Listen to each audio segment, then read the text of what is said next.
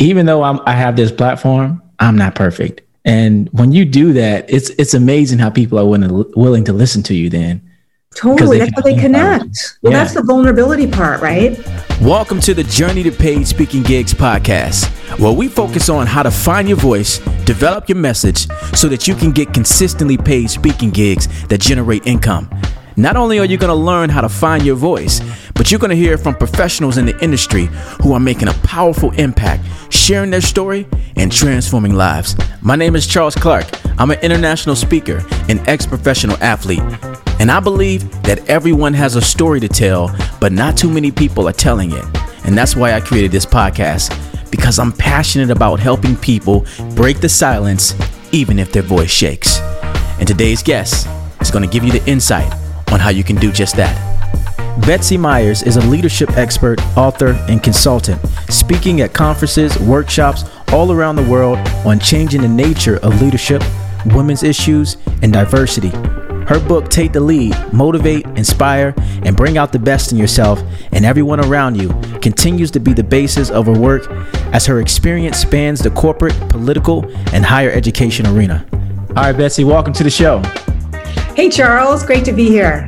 Oh, man. So I'm excited to get into this conversation today. Let the Thrive Tribe know, who is Betsy Myers and how does she find herself sharing her story and transforming lives? Good question. Well, Betsy Myers has kind of evolved over the last 30 years or so. I've always had a passion for women in leadership. And it probably came from my teen years when my mother, who had been a stay-at-home mom, had dropped out of college to marry my dad. And when I was a teenager, I watched her kind of shake up our family, and she went back to school, finished her degree, and got her master's in psychology and started teaching women reentry programs. And so she'd come home with all these stories about women and kind of their struggles, but also their dreams and their passion. And that's when I became awakened to women's leadership, women's advancement, women's dreams. And so that has been my North Star. Yeah. And it took me in my career through, I was in the insurance and financial services world for some years in my 20s, where I specialized in women-owned businesses. I worked in the Clinton administration, where I ran the office for women business owners at the SBA, went to the White House, ran the president's office for women. So there's always kind of been this thread of women's advancement that led me to my leadership business. What was that transition like to no longer helping presidential leaders win a campaign and to finding your voice and speaking on the stage? Well, it's interesting because I would say that my jobs inside those organizations, I will tell you the first time when I started with my first job in the Clinton world, where I was the head of the Office for Women Business Owners. So I was like the chief advocate for women entrepreneurs. And part of my job was speaking at the different state conferences on women business owners, representing the president and the administration. So that's where I really cut my teeth on learning how to speak. And I was, we were talking earlier, and I can remember some of my first speeches where I would get like, my heart would be beating so tough, and I would get that thing in their throat sometimes where you right, it's dry. You can't swallow. Choke on your words, But over time, it was interesting because the more you do something, and then people were really, lovely. They'd come up and they'd say, oh, I coach speakers, and they would give me certain tips.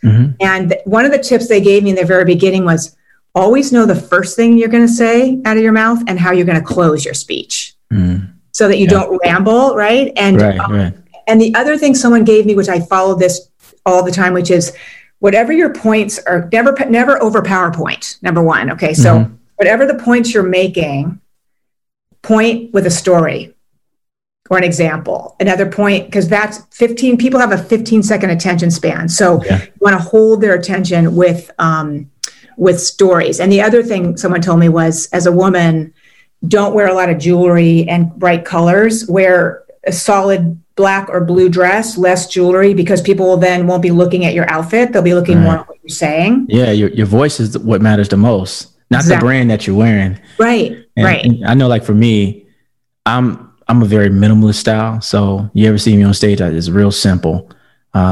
Because you want people to focus. What do you have to say? Like, this is not a fashion statement I'm trying to make. Of course, you want to look good on the stage, but it's not about the brand. It's about the message. Exactly. So I think I learned in my speaking, I learned to give the message for other people first. Yeah.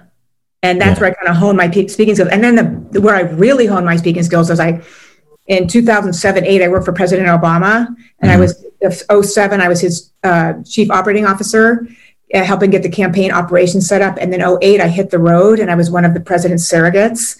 And I would go to like all the battleground states, and the young people in the offices, field offices, would say, okay, can Betsy come here for like a day or two? And then I would do whatever they needed. So town halls, house parties. And so sometimes I would do 4 and 5 events a day. Wow. And that's where I really learned. Really prepping yourself. Yeah. I didn't realize it at the time that was setting my stage for doing my own speaking, but it was really fun. And I really learned a lot about how to be quick on your feet, how to feel the audience, how to be clear, don't ramble on, that kind of thing. When did you know that you were called to speak? Like, this is actually something that I'm called to do?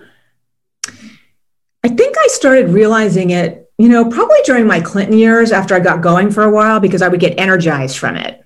And I would feel like I would come off a stage and I would be like, and then all, the people you would meet after, and you'd hear, their ideas about things, and you connect with people. And I remember thinking, this is me. Yeah. I would get so energized by it. And, and it was fun, right? People always say, like, in your career, do the things that give you energy. Mm-hmm. And I say, speaking always gives me energy. I get just like, I feel joyful. Yeah. And it's fun. So for you, it's very energizing for me to speak on the stage. Is it for you the same? Like, after I'm speaking, I am like exhausted. I'm like, all my energy is poured out. What about for you? Totally. Yeah. Especially because after you speak, what people don't often realize when you're a public speaker is then you have people want to meet you and talk to you. And so you have another hour or so. Oftentimes there might be another smaller dinner or something goes along with that, where you really have intense one-on-one conversations and interaction with people. So it's the speaking plus that connection, I think. So it kind of drains you and you have to recharge. Yeah, it's definitely it's like an exchange of energy. Like I'm giving you my positive charge, and then other people are coming with problems that they're looking to get solved. And so you're receiving that, whether you want to or not. And at the end of it, you're a little drained. And so my question for you is, what is your medicine to recharge?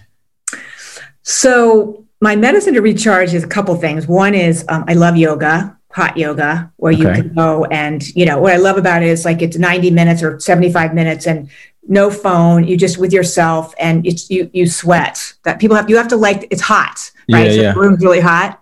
And now during COVID, I haven't been able to go to hot yoga, which has been, a bummer. So you can do some online, but it's not the same. Mm-hmm. So I would say, so it was always that. But the other thing is I have 2 dogs. I have 2 golden doodles. Okay. And walking them in the woods. I live in the Boston area, so there's lots of places to go. And I go out with them. And that is really, for me, I'm out in nature with my animals, and you meet people with other animals. I'm a huge animal lover. So that's been a big piece. Spending time with my daughter, just hanging out with her, being present. Yeah. And then meditating and trying to get quiet inside myself, and really quieting my mind and taking that time to breathe. Breathing is actually something I've discovered recently. I realized that I held my breath, and I was a competitive swimmer when I was younger, and I learned to hold my breath. And as I've gotten older, I'm in my 50s now, and it's like, I hold my breath. So I've been working on breath work, which has been really, really energizing. So meditating and thinking of really breathing has also been really helpful to recharge. What do you do to recharge? I think it's really just being intentional and giving myself the respect of saying, you did a good job. You showed up with excellence. It wasn't like, I just show up on a Zoom call or show up on the stage. There's a lot of prep work behind that. It's like a big concert that you put on. And so you want to get that mental charge. It wouldn't be respectful for me to show up with another client and I haven't taken the time for myself to love myself so that I can show up more abundantly with them. because I believe, like, we're capped at a certain amount of energy where, let's say, a water bottle, right? There's only so much that water bottle can give you until it exhausts it. And the same thing, like, we got to refill it up, right? And what's the capacity that we have? And I think the more you begin to speak, you'll begin to understand that capacity a little better. So for me, I definitely want to take that time to say, okay, let me shut it down for today and get my mind back right. Tomorrow I'll come back at this a little stronger. We'll do this all over again. Yeah. It's just a recharge, right? It's a recharge. Yeah. Yeah. It's a level of respect and for yourself and for your clients, Yes. Yes. So I want you to tell me about, you have a very particular niche. So tell me about the genre you speak on that you get hired for. And has there ever been a time where you were afraid to commit to that lane of expertise? Well, I think, as I was telling you, kind of, I began in the niche of women's leadership. Mm-hmm. And that really was kind of my focus, my passion, my interest. And so particularly when I came off the Clinton world, and I came up to Boston to go to graduate school at the Kennedy School, at Harvard Kennedy School. And it was in that year that I took to kind of rethink, right, what I wanted to do with my life and what I loved. And I realized I loved the leadership field, and the women's advancement piece was a huge piece. Yeah. I didn't want to just do only women's stuff. And so I would say that I have an expertise around women. And I worried, like, do you want to be pegged as Betsy Myers is known for women's advancement?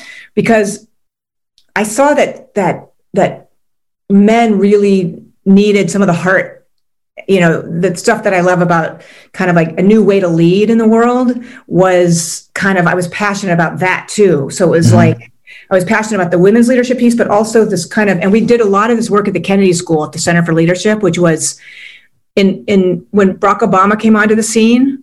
I was at the center there, and when he came in Boston and did his 2004 speech. Yeah. And we're not a red America, blue America, one America. And our center studied his leadership, which was really this, goodbye to command and control and in of, leadership where people feel like they matter, they care, that we're part of something bigger than ourselves. Yeah. And so I was really interested in this kind of new leadership model that worked for both genders. And I didn't want to just cut myself off for only being, although I have a passion and expertise, there's so much more. So the work that I've done around my book called Take the Lead, which talks about leadership creates a feeling. People feel valued and included and part of something bigger than themselves. They connect and are their best selves. Yeah. Went across gender. And so I really wanted to expand. The other thing was, for me, I would say sometimes I think I felt like I was talking to the converted when I did the women's leadership piece. And when I would go and talk to men, particularly men who had been baby boomer men who had always done it leading in a different way, and they saw that it wasn't working for them anymore. And so I became passionate about, okay, that's an old model of leadership, and you're in your 50s and 60s and you have, more time in your career and you have to change, and what's getting results today. So I kind of became an evangelist for okay, what's working today for men and women. And it's those leaders that show up with the integration of the head and the heart, that bring care and empathy and vulnerability to their work model. And that's what's getting results. So I kind of became passionate about that too. What was the impact that it had on your business? Well, yeah, I think it gave me more opportunity to speak in conferences and things that was jointly, like leadership conferences that were men and women. Yeah. Because I remember going down to Alabama and doing a big conference. Alabama Power did, this is a couple of years ago, but an event with mostly it was men and women leaders, but a lot of male leaders. And it was like, okay, guys, here's some examples of where it's working in the world, right? Who's showing up with this? And I use the example of Southwest Airlines a lot because, their whole mantra, their whole mission and vision is leadership of love. And so they have this, what they call the upside down triangle, which is if you care about, if your focus is on the customer, if your focus is on your people and your people feel loved, your people will take care of your customer. Yeah. Customer feels loved, then they'll keep coming back. And if they keep coming back, your shareholder will be happy, right? So It was like, and oh, by the way, they're the most successful, profitable airline in the country. Yeah. So I started to use examples of, okay, who's doing it differently? And I always say leadership's about getting results. From whether it's an airline company, your own business, you want to be a great parent, have a great marriage, you want to be the head of the PTA, whatever matters to you, how do you get results? Yeah. And so when we talk about results of love and care and connection that you bring to the workplace, it kind of goes across gender and across home and professional life. I like that. So in the past 5 years, what was the biggest thing that you learned that allowed you to grow your business? The biggest thing I learned in the last 5 years.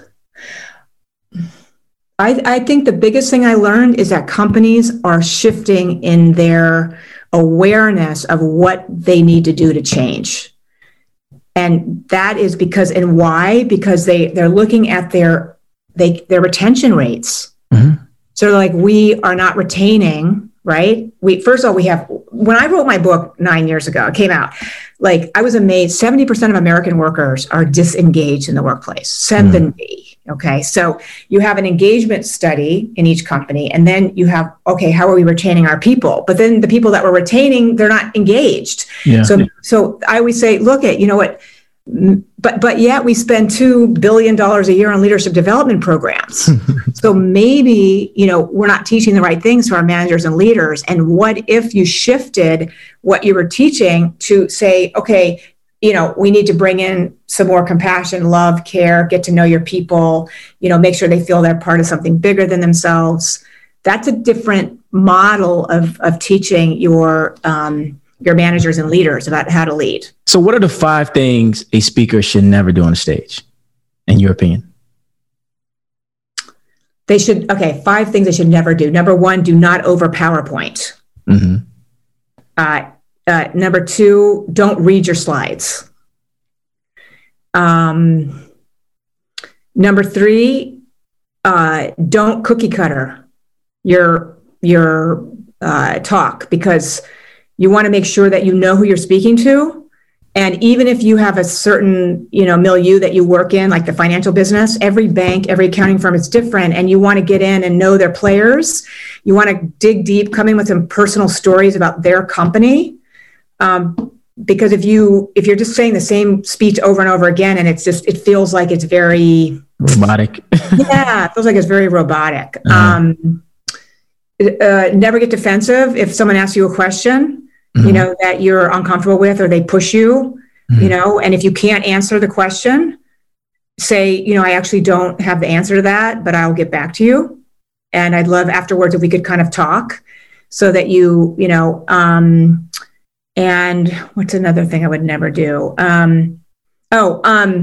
Never act like you are like, always show some of your own vulnerability, like always share something of yourself. So don't go in there with like stories of everyone else or too much data. You want to make sure that you connect with the audience, and the way you connect is your own life, your own stories. And I'll tell you one story that really, really made this hit home for me. Mm-hmm. I was giving a speech in Las Vegas, actually. And I don't know why I remember this, but the guy who was doing my sound was this really nice guy. And he said he had 4 daughters, and I had a daughter. And afterwards, he came up to me after my talk and he said, "Hey, Betsy, I want to tell you something. I've been doing this for a really long time. I've heard millions of speakers." And he said, "The thing that I started to listen to you because you started to talk about your daughter. And you related your own experience and your own, struggles and your own life with your daughter. And I have 4 daughters. And so all of a sudden I could connect to you." He goes, "It's not the fact that you worked for Clinton or Obama." He said, "That's nice, but I can't connect to that. But I can connect to you being a mom." So that really stuck with me. And so in my speeches, I talk a lot about my own experiences, and also what times I've failed, times I've skinned my knees. So I expose you don't want to overshare. There's a line on overshare, but there's ability to say, "Hey, I've been there." And because, when I'm speaking on leadership, I've been in the trenches of leadership, right? So I've had experiences where I have messed up with employees or bosses or gotten fired and gotten in trouble with people. And I tell those stories all the time. And so I think it makes you human. And so I would say you want to make sure that you don't act like you have it all together, that you're a human being and you've had the same struggles as the audience. Yeah, I think that's the number one thing for me, to let them know, even though I have this platform, I'm not perfect.